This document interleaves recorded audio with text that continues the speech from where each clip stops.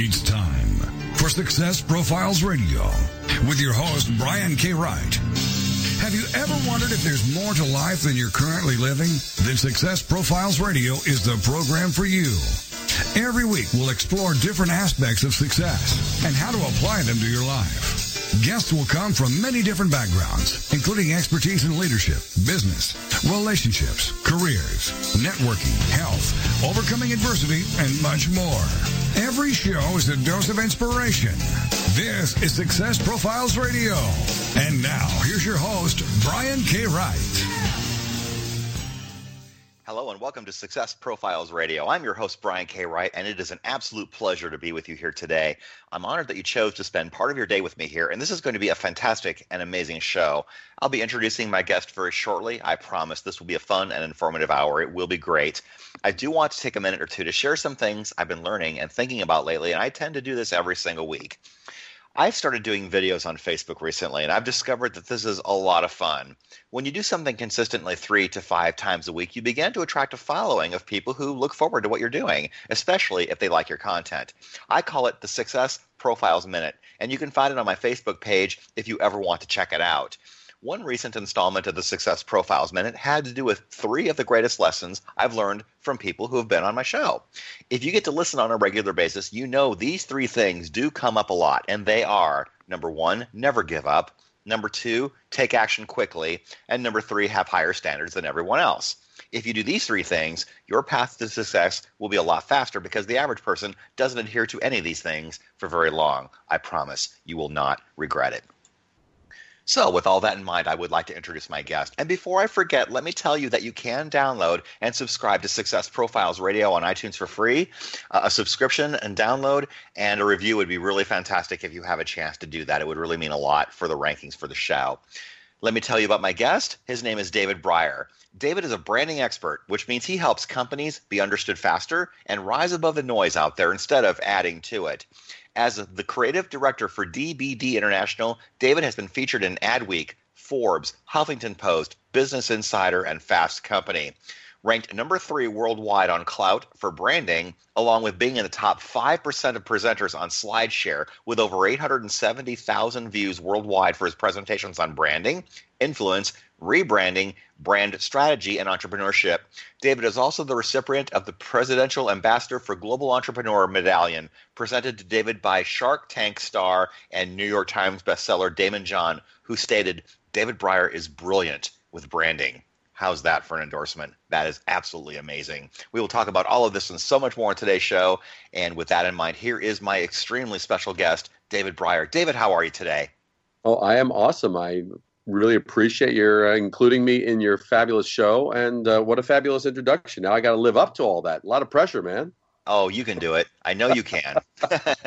So here's the first thing, David, that I ask everyone. Tell us about your background, your backstory. How did you get started? What did you learn and overcome along the way? And what brought you to where you are now? Take that wherever you'd like. Okay. Well, to give a good snapshot, I'm a native New Yorker. I'm a Brooklyn kid. And so grew up in Brooklyn, Queens, then Long Island, and Manhattan. I have been involved in art and design my whole life. And so I was painting. I when I was in my teens, I was doing very large paintings. I loved the works of the masters, large oil paintings. And so that was really kind of what happened. But it was in my last semester of community college before I went to School of Visual Arts in Manhattan that I saw a publication because, my family, we would always, every Sunday, we would go to Greenwich Village and we'd go to the art show and all around Washington Square Park. I mean, so that was so much a part of my orientation, and I loved the feel and the nuances and the magic that art and aesthetics seemed to bring into people's lives.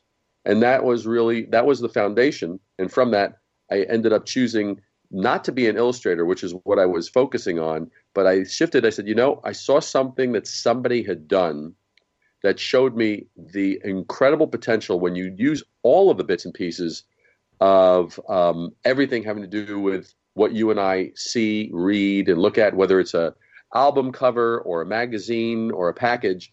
I was so impressed And that was literally the shifting point when I went from I'm going to be an illustrator to I'm going to be a designer. And from that, it grew into me working with all varieties of companies and helping them with their look and feel so they really stood out in the world. Wow, that's fantastic. So branding came to you pretty early on in your career then. Well, at the time when I was, and just to give a context for your listeners, I sometimes have to share this because it's sort of like, it's almost unreal, especially to younger folks. I tell them when I started in the industry, there were no computers in the offices. There was no internet. There was no social media. You actually had to do crazy things. Like when you actually wanted to introduce your work to somebody, you actually had to grab this thing called a portfolio. You had to physically go someplace. You had to show it to them. Of course, you had to make the appointment first, but it was a different world then. And so with that, I had started on the design side, and then it kept on expanding. It was kind of like it just kept on growing and blossoming because design oftentimes is seen as a cosmetic thing. I was like, let's make it look nicer. Let's make it look prettier. Well, that's very one-dimensional because I found the things that really resonated with me.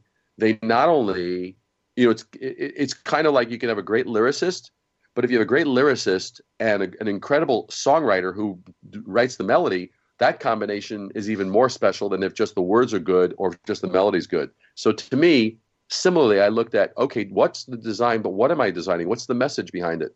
So I started to look at the words. I started to look at the imagery, the color, the texture, because you can get into papers and printing techniques and all kinds of things. So I really started to look at all the ways, and all of that collectively becomes really what branding is. Wow, that's great. So how did you decide to start your company? I've always been an independent. There was only one company I was actually interested in working for, and he was actually the designer who inspired me to change from being an illustrator to being a designer, just because of seeing his work. It wasn't like I saw him speak, or it wasn't like I ever had any interaction with him. It literally floored me. And so I finally did get an appointment in his office in New York City and met with him. And unfortunately, he was far enough along in life. He was older enough that he was starting to get a little more frail. And unfortunately, he was ready to give me a job. And after seeing my portfolio, because actually, here's the interesting thing you'll appreciate. People said, don't be discouraged if he doesn't say anything, because he didn't talk very much when you actually met with him. But what they said was his tell was this: if he pauses or clears his throat when he's looking at a page, that's about the highest compliment you could ever get from him. And he did that once or twice. That's great. Yeah. That's great. Yeah. So have you always been entrepreneurial? Yep. Always. Well, and your family environment was very supportive of that? Because sometimes I talk to people who this is the exact opposite path that their family preached. Was that supportive for you, or was that the opposite? I think that I was rebellious enough and probably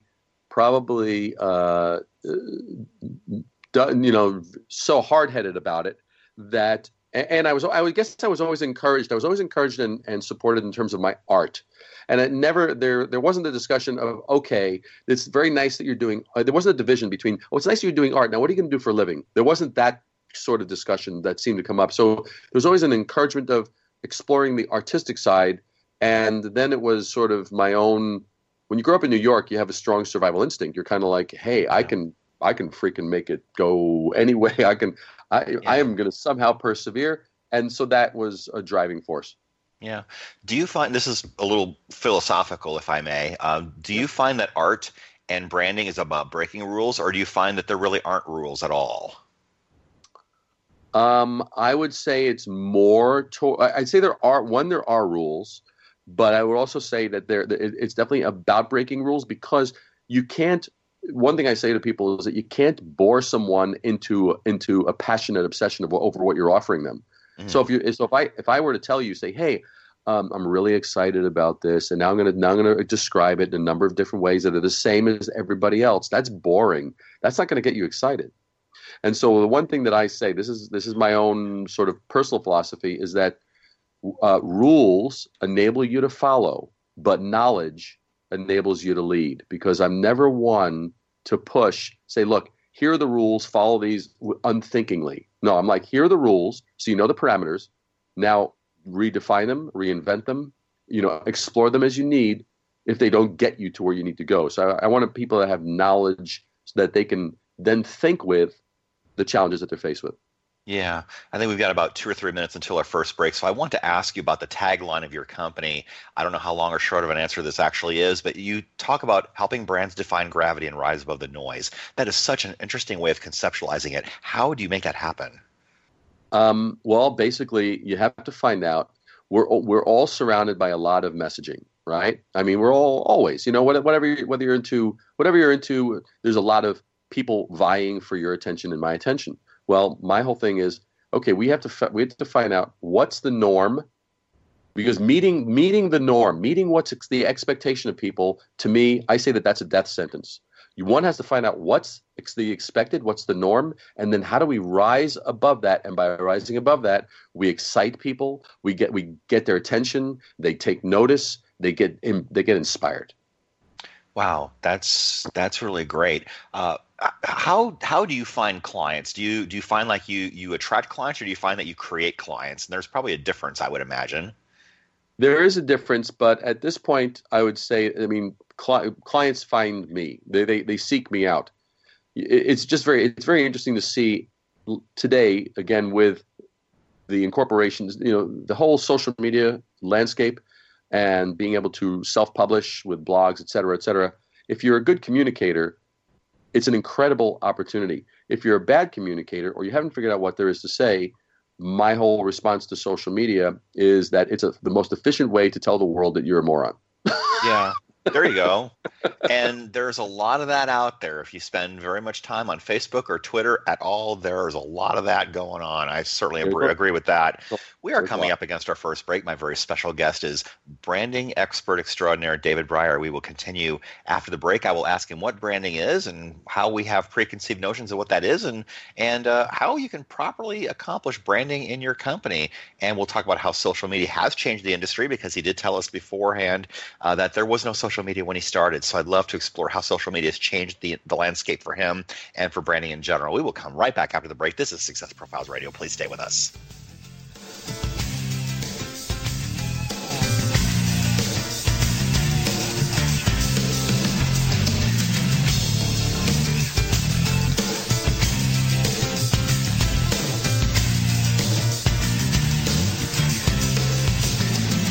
The mission is to motivate and inspire others to discover their unique talents and follow their dreams in life. This is Success Profiles Radio. Are you stressed out? Because if you are, you're not alone. In fact, research shows that over 73% of all Americans report symptoms of stress, which is a key factor contributing to mental and physical illness. And that stress is usually related to work, money, or relationships. Up until now, the solution to combat the effects of stress have been delivered through pharmaceutical companies. But now there's a natural way to solve this problem without the harmful side effects. The Healthy Primate Stress Support Supplement contains natural ingredients proven to reduce cortisol, also known as the stress hormone, which causes damage to our body. And unlike prescriptions, your satisfaction is guaranteed with a 100% money-back offer on all orders. In addition, a portion of all proceeds goes to PTSD research, and as a bonus, all purchases will include a free copy of the new ebook, The Survival Guide to Living with Stress. So get the Healthy Primate Stress Support Supplement today at www.screwstress.com. Click the Amazon logo. It'll take you where you need to go. Once again, that is www.screwstress.com. Have you ever thought about writing a book? Surveys show that 81% of people wish they could, but many never do. If you're one of those people, I can tell you why. You don't think you have time, you may not know how, or you might not believe you are a good enough writer. When you're working with an experienced coach, these reasons go away, because I will help you every step of the way.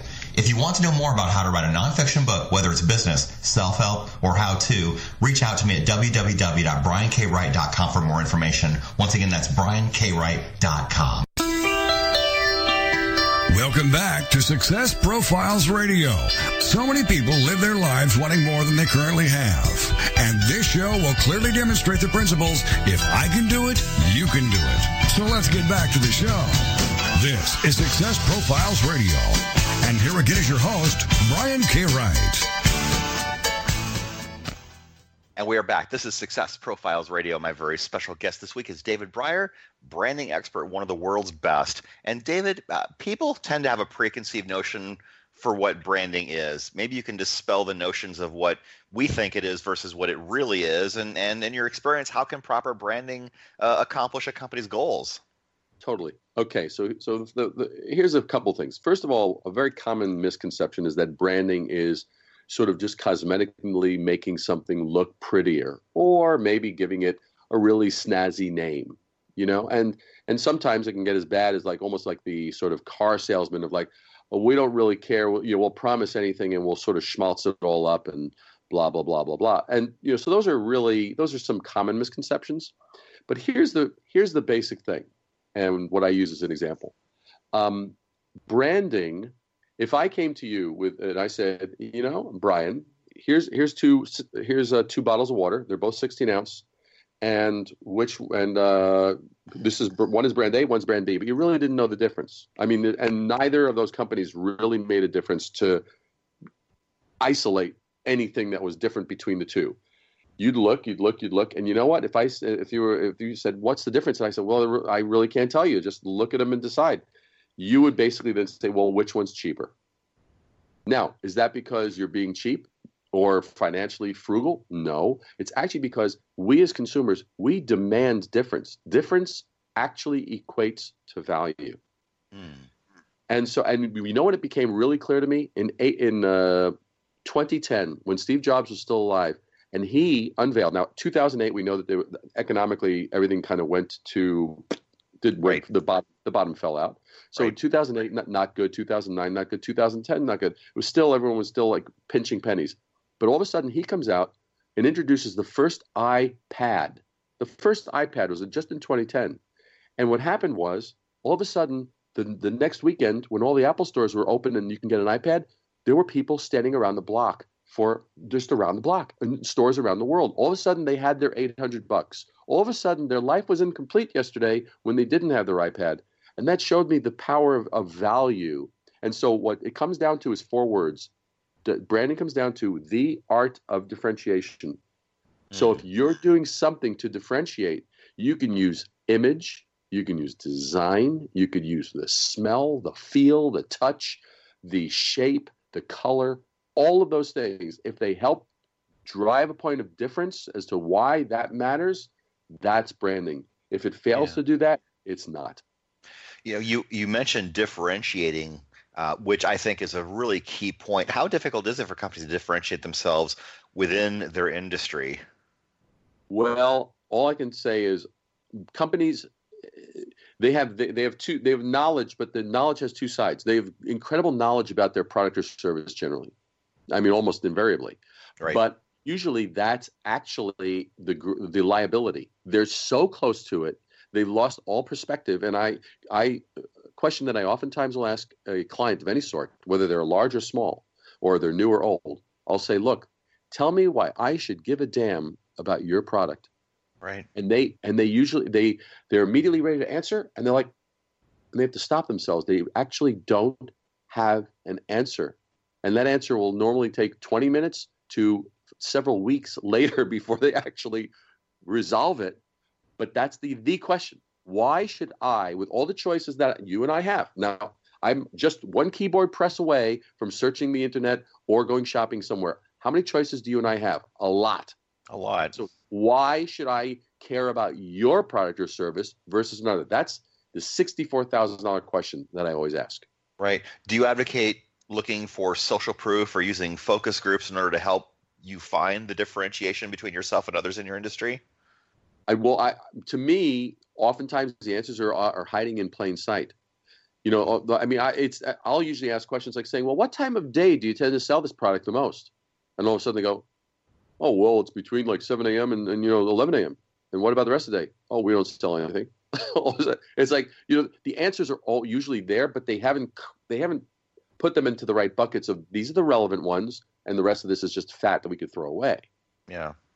Absolutely. And I would also imagine that looking for that one thing that you are really, really, really good at and capitalizing it is important. I mean, you take a look at companies like Nordstrom, for example, customer service is the thing that they're known for. I mean, Totally. you go to Nordstrom for the experience. Yes, it's more expensive, but you're getting a remarkable experience out of it. Oh, absolutely. You're being catered, you're being chauffeured, you're being cajoled. I mean, all of these various things you made to feel important. And then, of course, I remember the first time. I remember when in my early 20s when my brother and I had gone to Barney's in New York City. You ever shop at Barney's? I have not had that opportunity. Okay, so we went to Barney's, and this was the first time I'd ever gone to Barney's. This was like a new thing, and he said we're gonna make sure you get a nice suit and stuff like that. And so he walked me around, and I'd never experienced this. So of course they do, they measure you, they do the whole bit and all this kind of stuff. The material's amazing, and then I'm escorted. Once that's done, I'm escorted to the person who handles the ensemble of the shirt and the tie and the combo. And it's like I didn't know that all these things went together. It's as educational as it was. Sort of special, but it's that kind of thing, and at the same time, I mean, why did Starbucks take off when why did they basically provided an environment that you could escape to. It wasn't just the fact of their coffee, that it was different, it was stronger, etc. But all of a sudden you had a bubble, a little place, a little reprieve, whether it was from your office or wherever. And so, that was their point of difference back then.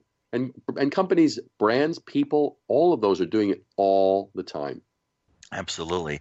So let me ask you about reputation management, because I'm sure that comes up a lot in your work. For those who maybe are a little younger, Coca-Cola changed their formula back in the 80s, and they came out with New Coke, and people hated it. And they had some fixing to do. Why do you think Coke successfully rejuvenated themselves?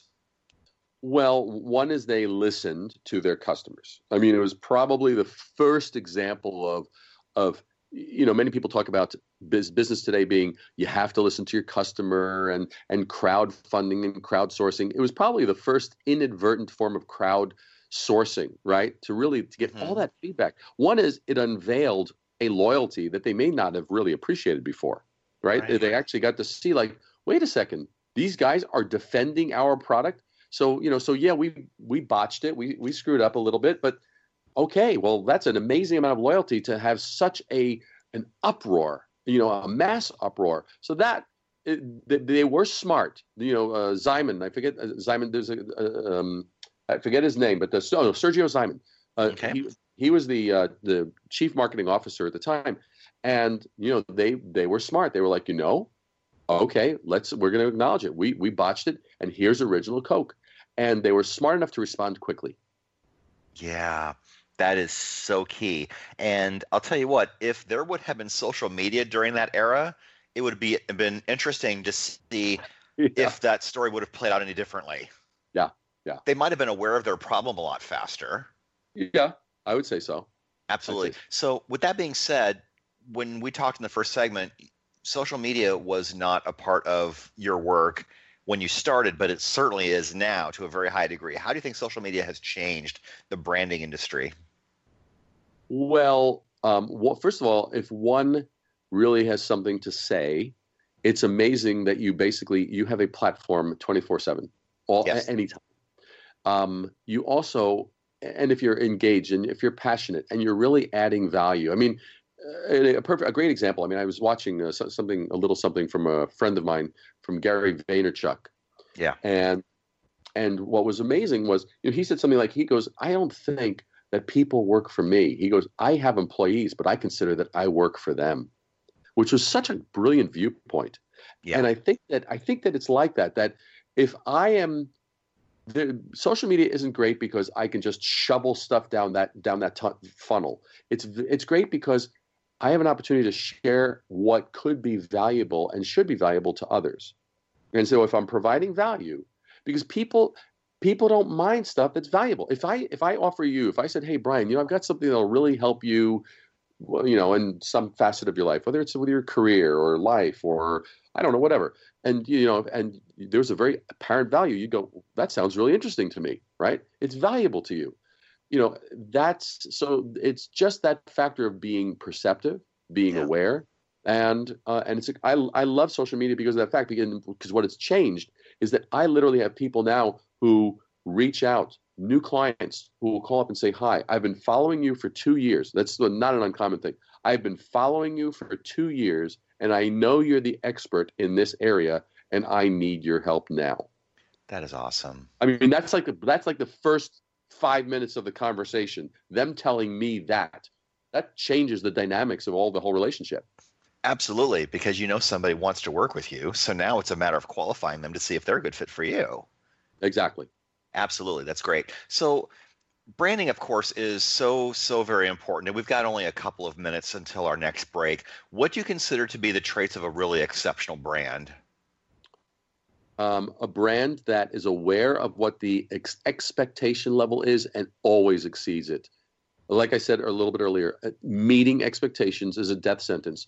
If you went into a restaurant and you expected good food and you got good food, and you expected decent service and you got decent service, and you expected a fair price and you got a fair price, that wouldn't be a special experience, would it? It would be fine, but it wouldn't be special. Now, what if you got a bigger portion? What if the person anticipated, made sure you got water whenever you needed it? What if the person actually asked you questions and was a great wait staff that really said, hey, by the way, is this your first time here? Well, let me introduce you to what we do special, and actually engaged you. That would raise the bar.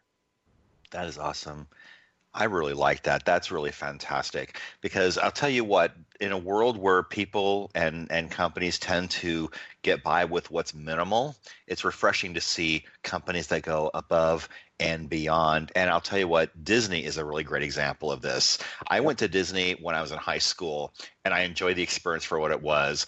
But I went again about 4 years ago, and I realized there was a purpose for everything they did. It was very, very well orchestrated. And it was, again, trying to create a memorable experience and making the experience remarkable, just like Nordstrom. So we are coming up against our next break. My very special guest is David Brier, and we will come right back after the break. And I'm going to ask him what mistakes people tend to make when they try to brand their companies. And for those of us who are solopreneurs, I'm going to ask him, should the brand be about you, or should it be about your company? Because it makes a huge difference in how you approach your branding and your marketing. We'll come right back after the break. This is Success Profiles Radio. We will come right back. Stay with us, please.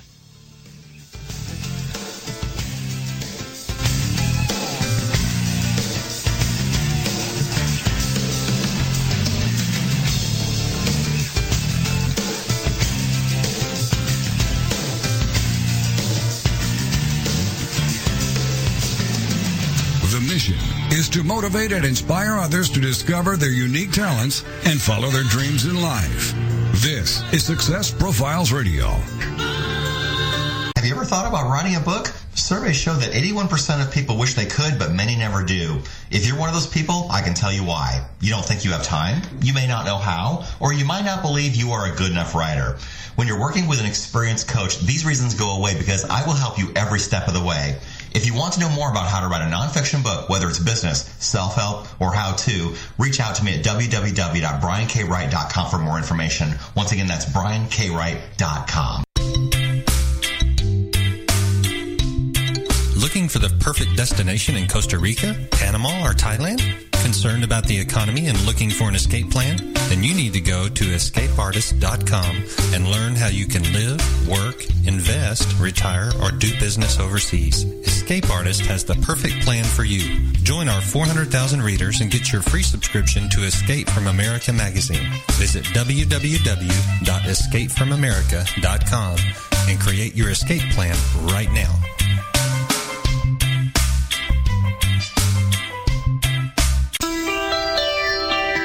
Welcome back to Success Profiles Radio. So many people live their lives wanting more than they currently have. And this show will clearly demonstrate the principles, if I can do it, you can do it. So let's get back to the show. This is Success Profiles Radio. And here again is your host, Brian K. Wright. And we are back. This is Success Profiles Radio. My very special guest this week is David Brier, and he is one of the world's leading branding experts. And so, David, I'd like to ask you, what mistakes do you see people make when they're trying to brand their companies or their products? I'm sure you have a slew of stories about that. Yes. Let me point out some of the obvious ones. Some of the obvious ones is that this is probably the most prevalent one actually here. Usually there is such a degree of passion and focus, like almost focus to the point of blindness, where people are like, this is the most revolutionary, most amazing, innovative, this will change everything. And they've really drunk the Kool-Aid a little bit too much. And what happens is they have not looked out at the landscape of, okay, who am I going to be serving and what other choices do they have if they're going to be choosing my product over other products? They've not stepped back far enough to look. And so as a result, they get so engaged. And I've had companies come to me and say, hey, we're really excited. This is our product and this is our name, hookity pookity pockety, or whatever it is. There's something really stupid. And one, you don't know how to spell it. Two, you don't know how to pronounce it. Three, what does it mean? And four, of course, the daughter of a friend loved it, and therefore that's the criteria for why it got chosen. So it becomes an exercise in one mistake after another, after another, after another. If you have to keep explaining what you do, your branding cannot be very good. It should be self-evident, shouldn't it? It should. Well, there's two. One is it's great if it's self-evident, but if it's not self-evident, at least have it be what I call a dialogue opener, where someone goes, "That sounds really interesting. What is that?" To which of course, my response is always, "I'm glad you asked." Yes.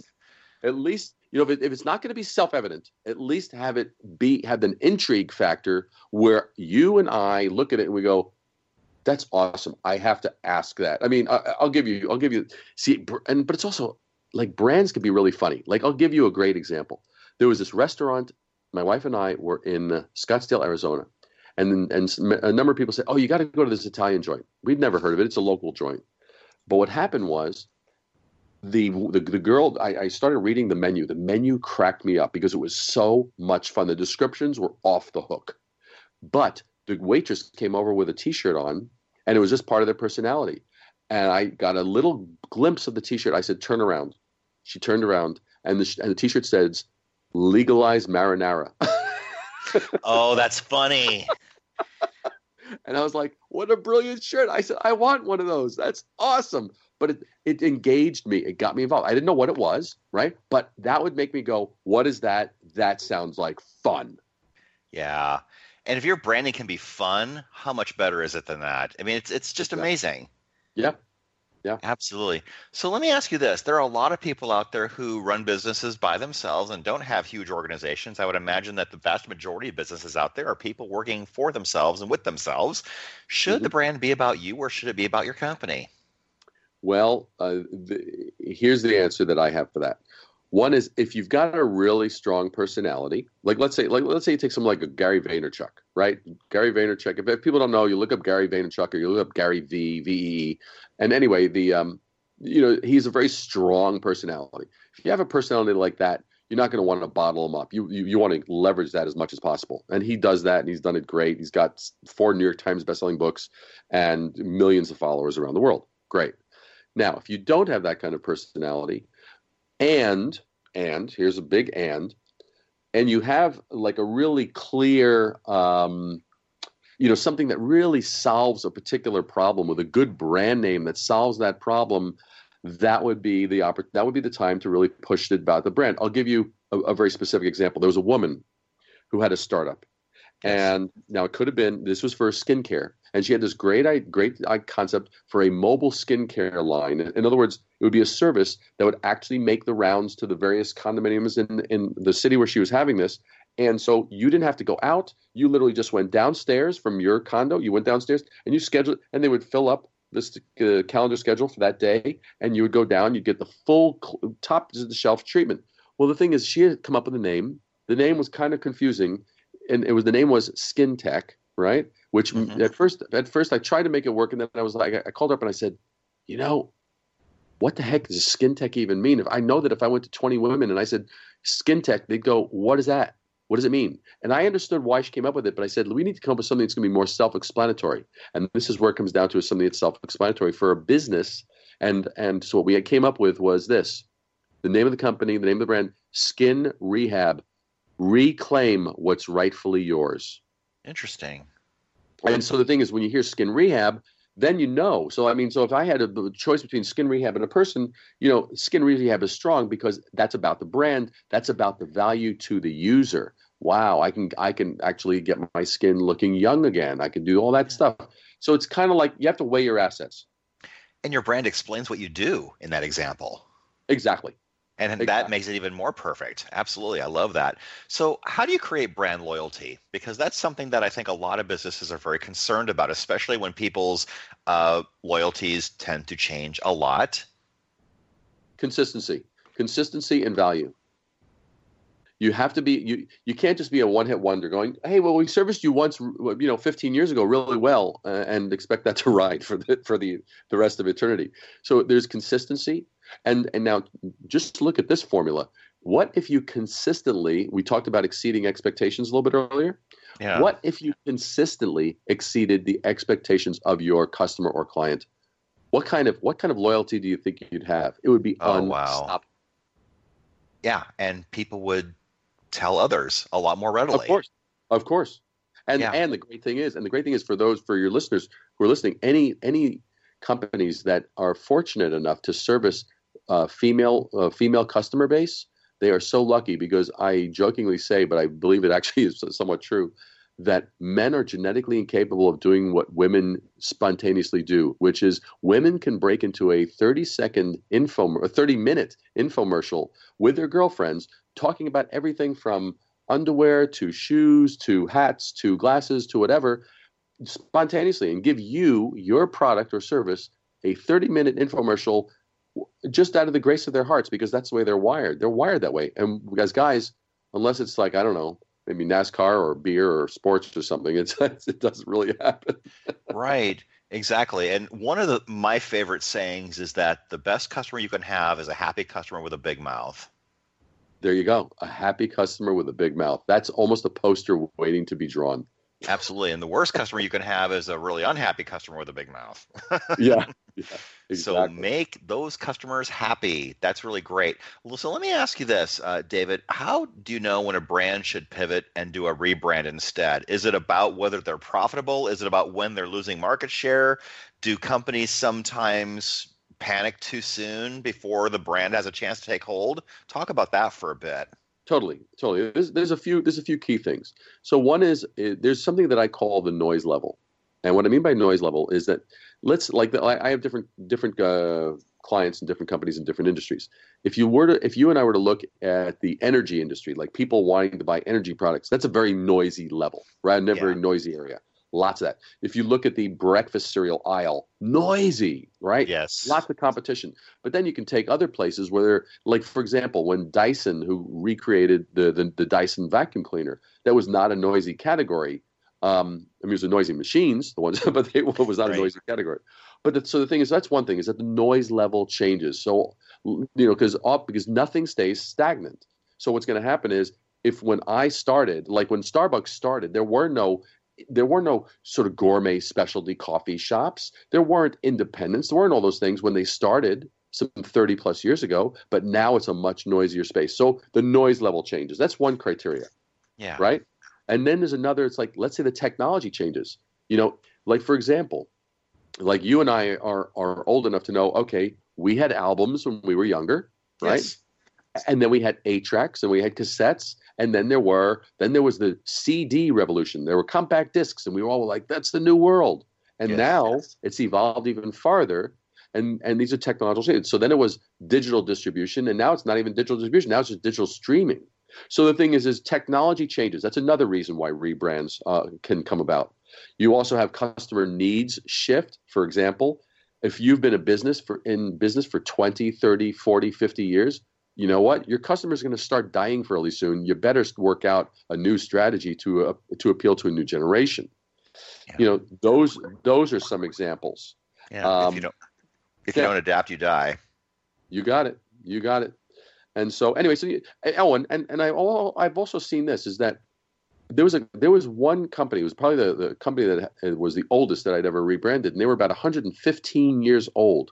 Wow. And what was interesting was, in looking at it, I had to ask them, I started having to look at this, and I said, what did you sell back then?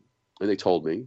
And I said, good, and what percentage of your business does that now represent? And they said, well, back then when we started, that particular service was represented 100% of our business, and now it only represents 10% of our business, and we haven't rebranded. So I said, in other words, 90% of your company is actually not even properly representing what your company is today. And they're like, oh my God. Wow. I love what you said about, and we've got, I think, a couple minutes to our next break. I love what you said about how when Starbucks started, there really wasn't a gourmet coffee industry. So really we could say that they created their own category. How difficult is that to do? Well, it can be challenging, but you've got to be really attentive. You have to be super attentive and look at trends and find what is the unfulfilled need that people keep on talking about. And there's your opportunities. If you can really look at that, and it takes a real keen eye.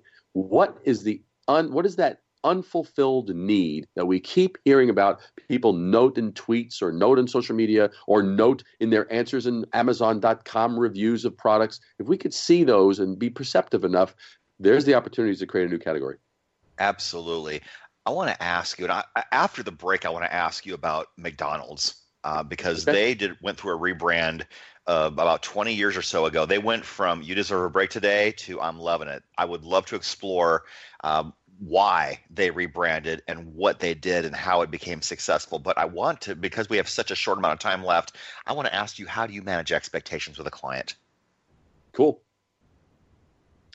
Oh, you want me to ask now? You want me to answer that now? Yeah. Uh-huh. All right. In terms of my clients, serving my clients, or you're talking about your listeners for their clients? Either way. Okay. Well, I would say, well, first of all, I always like to find out what's the expectation level, what are they looking for, and how, again, I'm always about I never want to meet expectations, and I never want to have my clients meet expectations. Always strive to outperform and just do it quietly, and then you become the superhero. Absolutely. We are coming up against our final break. I cannot believe how quickly this has gone. My very special guest is David Brier, one of the leading experts in the world at branding. We will come right back after the break and finish the show. Please stay with us.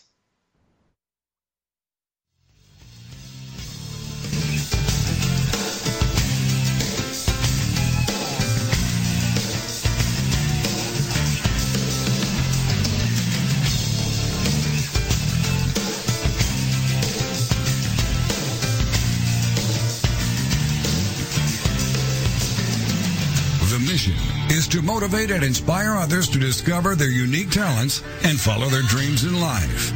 This is Success Profiles Radio.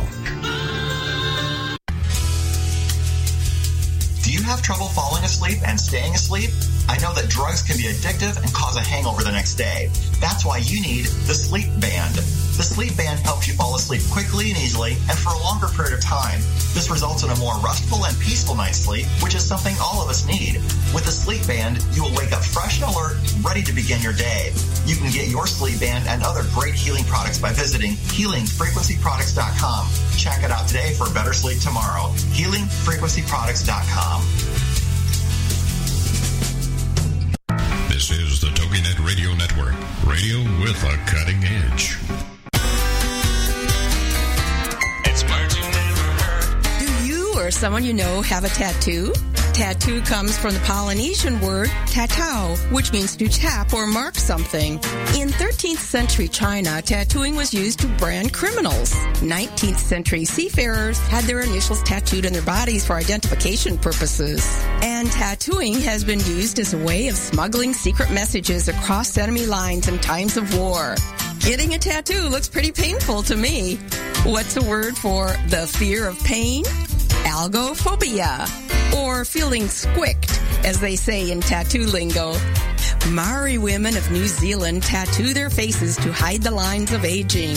Now there's an idea, ladies. What's the word for the fear of wrinkles? Ritophobia. It's words you never heard. I'm Carolyn Davidson, and you can have fun challenging your words you never heard vocabulary with my free app, Too Funny for Words. Welcome back to Success Profiles Radio. So many people live their lives wanting more than they currently have. And this show will clearly demonstrate the principles, if I can do it, you can do it. So let's get back to the show. This is Success Profiles Radio. And here again is your host, Brian K. Wright. And we're back. This is Success Profiles Radio, and down the stretch we come. We are in our final segment. And David, I want to ask you about McDonald's and how they rebranded from "You Deserve a Break Today" to "I'm Loving It." Why do you think they needed to rebrand, and how did they make that happen successfully? Well, I feel like that the "You Deserve a Break Today" probably started to feel less authentic.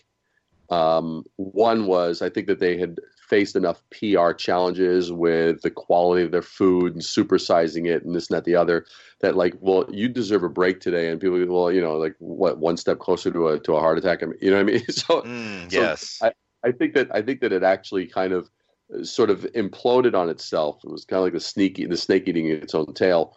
And so the "I'm Loving It" felt like the voice of the newer, younger generation, and I'm aware that they had actually rolled it out. I think it was rolled out in over 100 countries. I mean, and it communicated, because that's one of the things when you have a global brand like that, you've got to be really, really sensitive. How does this stuff communicate and translate to other cultures? Because there are some historical disasters with certain words that sound great in over here in America, that you export them, all of a sudden they mean death, or they mean stop, or they mean failure, or they mean very bad things. So yeah, absolutely. Well, with the health kick in this country, I think McDonald's has been a target for their food not being particularly healthy, at least the perception of that being true. Do you think a company like that is due for a rebrand once again?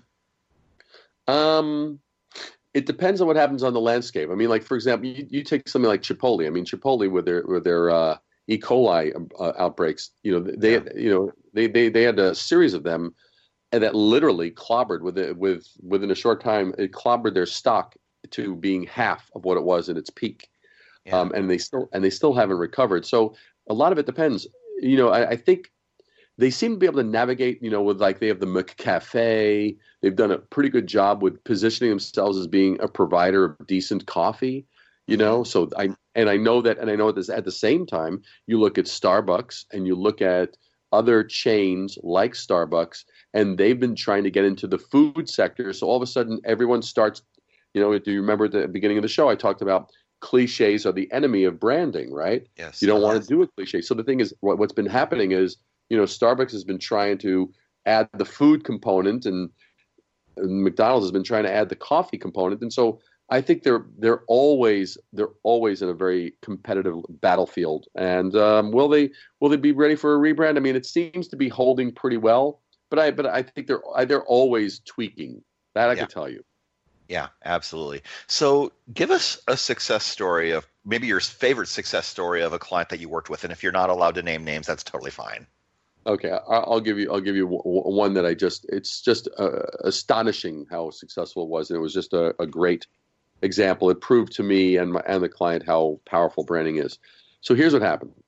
So now, for those that don't know, I am I'm a coffee aficionado, and I'm a gourmet, a really good quality handmade chocolate aficionado. I love those. Those are just my vices.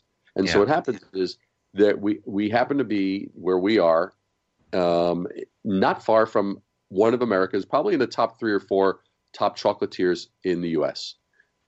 Astounding truffles. So what happens is the owner is kind of like, for 10 months he's going back and forth. He'd stop by to my office and says, I'm trying to think of what, should I brand? Should I rebrand? Should I not rebrand? Should I rebrand? And he's going, I think I've kind of maxed out how much, because his sales had plateaued.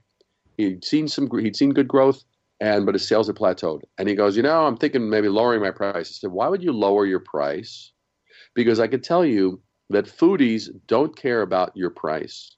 And not only that, but then you're going to forfeit margin, and then you're going to complain about that. And that's not a way for growth. That's a way to maybe see a little spike. And he goes, and he's really kind of irked at all this. And I said, look, I know how to get you there. So here's what happens. I study the competitors. And I look at what they're doing. Now, when I was in New York, I did branding for Revlon and Estee Lauder. I saw what the cosmetic industries do. Their whole method of design and branding is have an aura of everything but communicate nothing. And so as long as you could touch it and feel it and go, ooh, then they felt it was successful. So the whole thing, the gourmet chocolatiers were following the same path.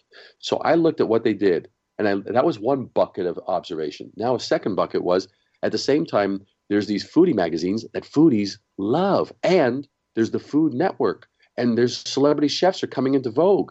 I said, That's interesting. We, as foodies, we love great information about how to do something better, how to get the finest fig, how to get the best oil, whatever. So I go, these are two conflicting things. And then there's a third fact, which is that in America, if anything is made to look European or sound European, it will actually be perceived as more valuable, and people will buy it, from fashion to cars to food. It always is true. Wow. And so what happened was I took those three observations and I designed a brand new box with a slight European flavor in terms of design. And instead of having it say nothing on the outside of the box, I actually made it so that the box had all kinds of great, interesting little bits of chocolate trivia in it. And the box was just beautiful, gorgeous, and fantastic. Now, what happens is it's put on the back display, and it's in the middle of the summer in June. He puts it on the back display. Now, get this. There's not a single new flavor. There's no change in prices. There's no new sexy people standing in the front, selling more product. There's no change of hours, no new signage. Nothing changed. The only thing that was different was they had their boutique shop, and they had these boxes on the back of the display. So at the end of the month, I go to the owner, and I say, so Mike, how did it go? And he told me, David, we sold 300% increase, with 3 times the amount of truffles this month than we sell in a normal month. From the same people that routinely would just go there every day to have their coffee, to have their chocolates, to have their scones, to have their baked goods. 300% spike in 1 month. In 30 days, that's what happened. No other change was done. Wow. And it's because you redesigned the box. Redesigned the box the box gave them all this cool information, and it actually made the contents look amazing, and at the same time, it now is actually giftable. Prior to that, the box was not giftable. It looked it was a D grade, even though the amazing chocolates still were in that box. The outside let down, betrayed what was inside of it. So it didn't even look like you were giving anybody anything of value. What an interesting idea. That is so creative. I love that very much. Let me ask you this. How does someone know if they need to hire an expert to do this kind of thing for them? Because I think a lot of people are in the do-it-yourself mode with varying levels of success. But someone like yourself can turn things around pretty quickly. Yeah. Well, the basic thing is are they, first of all, if they've been struggling at it for a while and they haven't gotten the traction that they need to, well, then it's like they need a fresh pair of eyes. That's one of the things that I go over with any clients. It's like besides the other talents and disciplines that are brought to the table, one of the biggest things is that I have an external pair of eyes. I will ask the question such as, tell me why I should give a damn. Or after you've actually gone ahead and told me all the reasons why you think that this is important, I'll say, you know what? None of those matter. I'm the truth bringer. I bring the truth. And sometimes they go, really? And they kind of almost cringe. They'll be like, really? I say, yeah, what you just told me is what every one of your competitors is saying. It doesn't matter. And so they need those external eyes to help them navigate through the landmine of mistakes that they would otherwise make. Wow.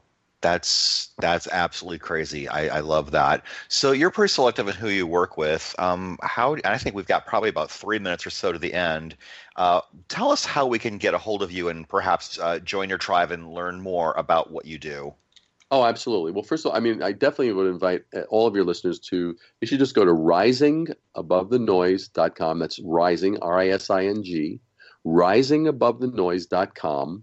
And if they just scroll to the bottom, they'll see that they can get a free Lucky Brand ebook that I wrote, and I kept it intentionally super simple, and that will actually subscribe them to our blog. They can join. We have like 5,000 subscribers around the world, and so they basically should just join that. And there's so much information, and they'll get a great bit of insight into what branding can do.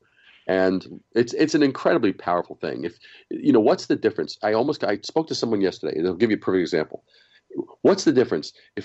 Why is it that I can give this person to my left $100,000 and give this person to my right $100,000, and one of them is going to be a major success, and the other one is going to be on bum row in 6 months? Because they don't know how to leverage those assets, and that's the difference between availing yourself of an expert versus trying to do it by yourself. Okay. And it's riseabovethenoise.com. Did we get that right? Rising, R-I-S-I-N-G, risingabovethenoise.com. Perfect. The question I ask everyone at the end, David, who inspires and motivates you? The entrepreneurs and the artists who stay true to their vision, those that really, really inspire. I mean, everyone from Martin Luther King to Steve Jobs to Richard Branson. I love the movers, the shakers, the ones that say, you know what, that's not good enough. Let's shake things up. Yeah, absolutely. Any final words of wisdom you'd like to share with us in our final minute or so?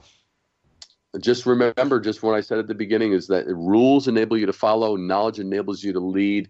You look at the world, keep your eyes open, connect the dots that others miss, and just life's a party, man, and I personally hope that everyone takes part in it. Absolutely. Anybody that you feel has been particularly influential to you in your journey? Well, there was that designer who totally changed the trajectory of my career. Yeah.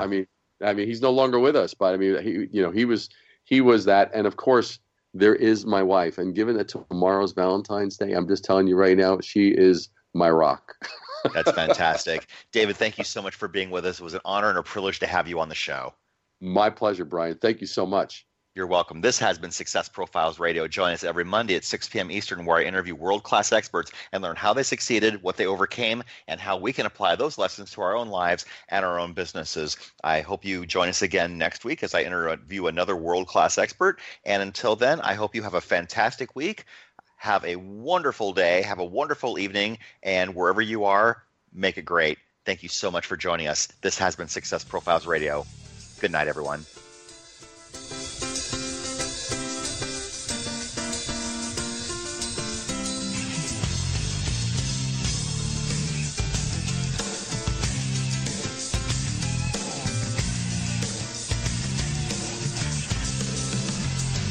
Thank you for being a part of Success Profiles Radio with your host, Brian K. Wright. Each week, we'll explore different aspects of success and how to